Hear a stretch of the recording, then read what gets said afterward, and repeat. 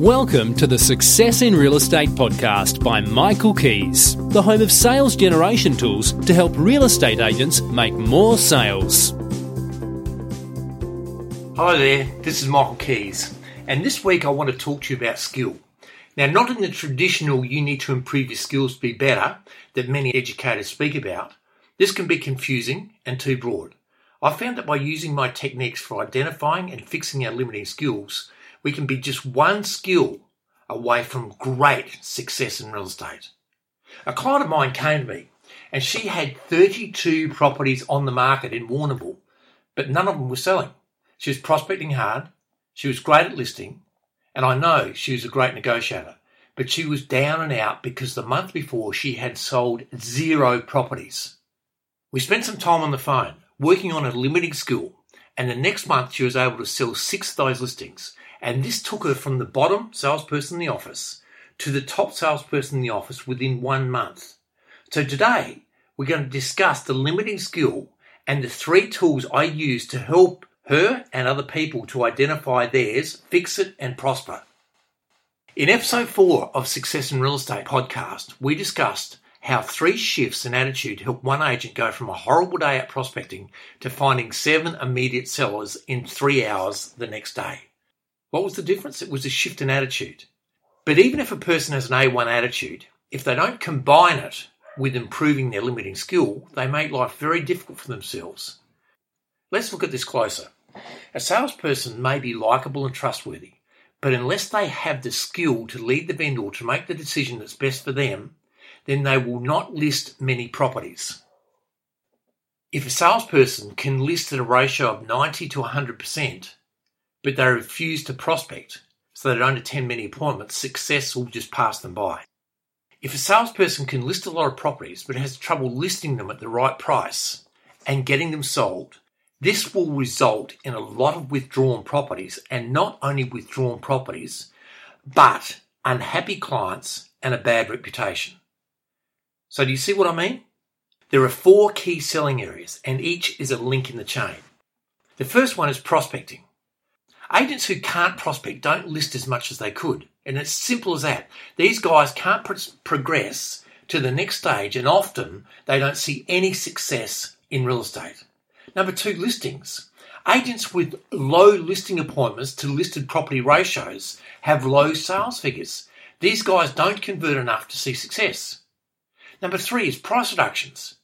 If an agent can't reduce, and they have to reduce in many markets around Australia at the moment, they end up with a lot of listings, but also a lot of withdrawals. And, as I said before, unhappy clients. Number 4 is selling. If you can't negotiate, you'll be pipped at the post, and some other agent will walk in, relist the house, and sell it. So you've got to be able to prospect, list, reduce, and sell and negotiate. Do you see how it's essential that we must identify our limiting skill? If we don't, we can't progress to the next stage. And the only time we get paid, and we get referrals, and we get marketing fodder to use, testimonials, and good word of mouth, is when we sell a property. Any weakness in the steps along the way will result in reduced sales. A few symptoms of a problematic limiting skill. Number 1, not earning nearly as much as you know you're capable of. Number 2, thinking one day I'll get better. On that someday I'll do it. And number 3, struggling from month to month. The salesperson who gets this right is making at least 1 sale per week and feeling really good about their career in life. They're on their way to financial freedom. It's much harder to make low or no sales than it is to make many sales, because when you're not making many sales, you're demotivated. But when you're listing 2 properties per week and making a sale per week, you feel motivated. And it won't be long before you climb to making 6 sales per month and then even 8 sales per month. And how are you going to feel when you start making 8 sales a month? The ones who have mastered their limiting skills are the ones who go to a listing appointment where 4 other agents have been there and they list it. They're making between 4 to 8 sales per month. But they prospect and maintain their contacts in the meantime, knowing that they need to keep their pipeline full. They reduce property prices at will because they know that it will help the vendor get happily moved and on with their lives, because they honestly believe that that is in the best interest of the vendor. As I was saying before, an excellent agent and client of mine, Linda from Warrnambool, came into my life in an advantageous position, but she didn't know it. She needed help. See, she had 32 listed properties, but none of them were selling. She was prospecting hard. She was a great lister, and I knew she was a great negotiator. The month before, she sold 0 properties.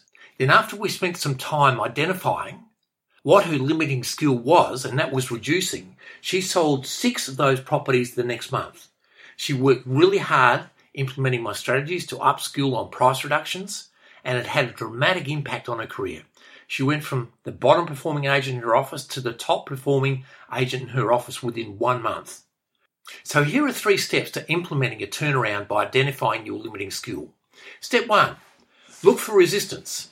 As human beings, we don't like to be bad at anything. We naturally want to be a winner.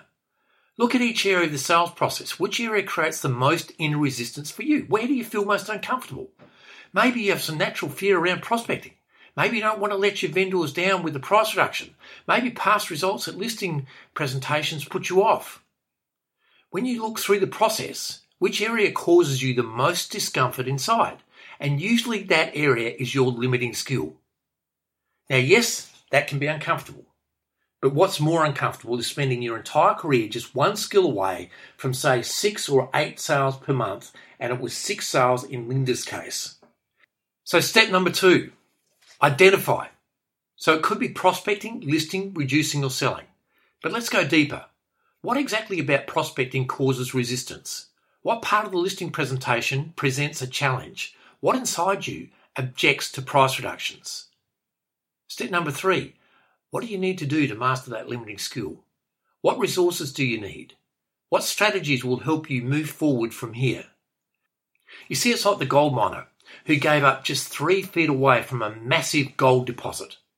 We know that success is inside us. It's up to us to uncover what is holding us back so that you can find out what that is and improve on it. If you want to know more about this, I've recorded a full 1-hour training session designed to help agents to add an extra $100,000 in personal income over a period of 12 months. So just visit michaelkeys.com.au to view the session. It's free. Now, I wish you every success in real estate. Until next time, this is Michael Keys.